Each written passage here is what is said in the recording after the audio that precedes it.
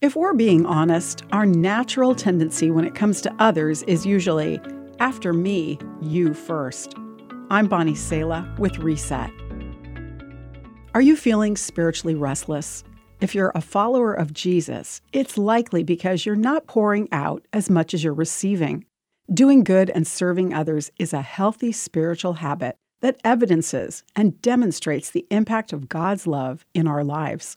When I serve you, it means that I put your needs above mine. It's the example that Jesus gave us. He lived his life helping, healing, serving, and sharing God's love with people. Ultimately, Jesus gave up his life for others. Through Christ in us, we can learn to love and serve just like him. Jesus said it this way in the Bible book of John: "Love each other. Just as I have loved you, you should love each other. Your love for one another will prove to the world that you are my disciples." Our lives are like streams of water. If we receive the love of God but do nothing to pass it on, we become stagnant. If we want to stay healthy, we need to keep that stream flowing. God gave you unique gifts and talents that weren't meant just to enrich your own life.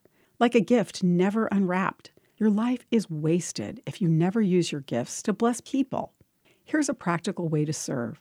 Introduce yourself to a new person in your neighborhood. Share a gift of food with them.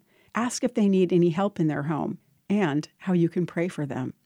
You can develop the habit of serving. Start small, but start today.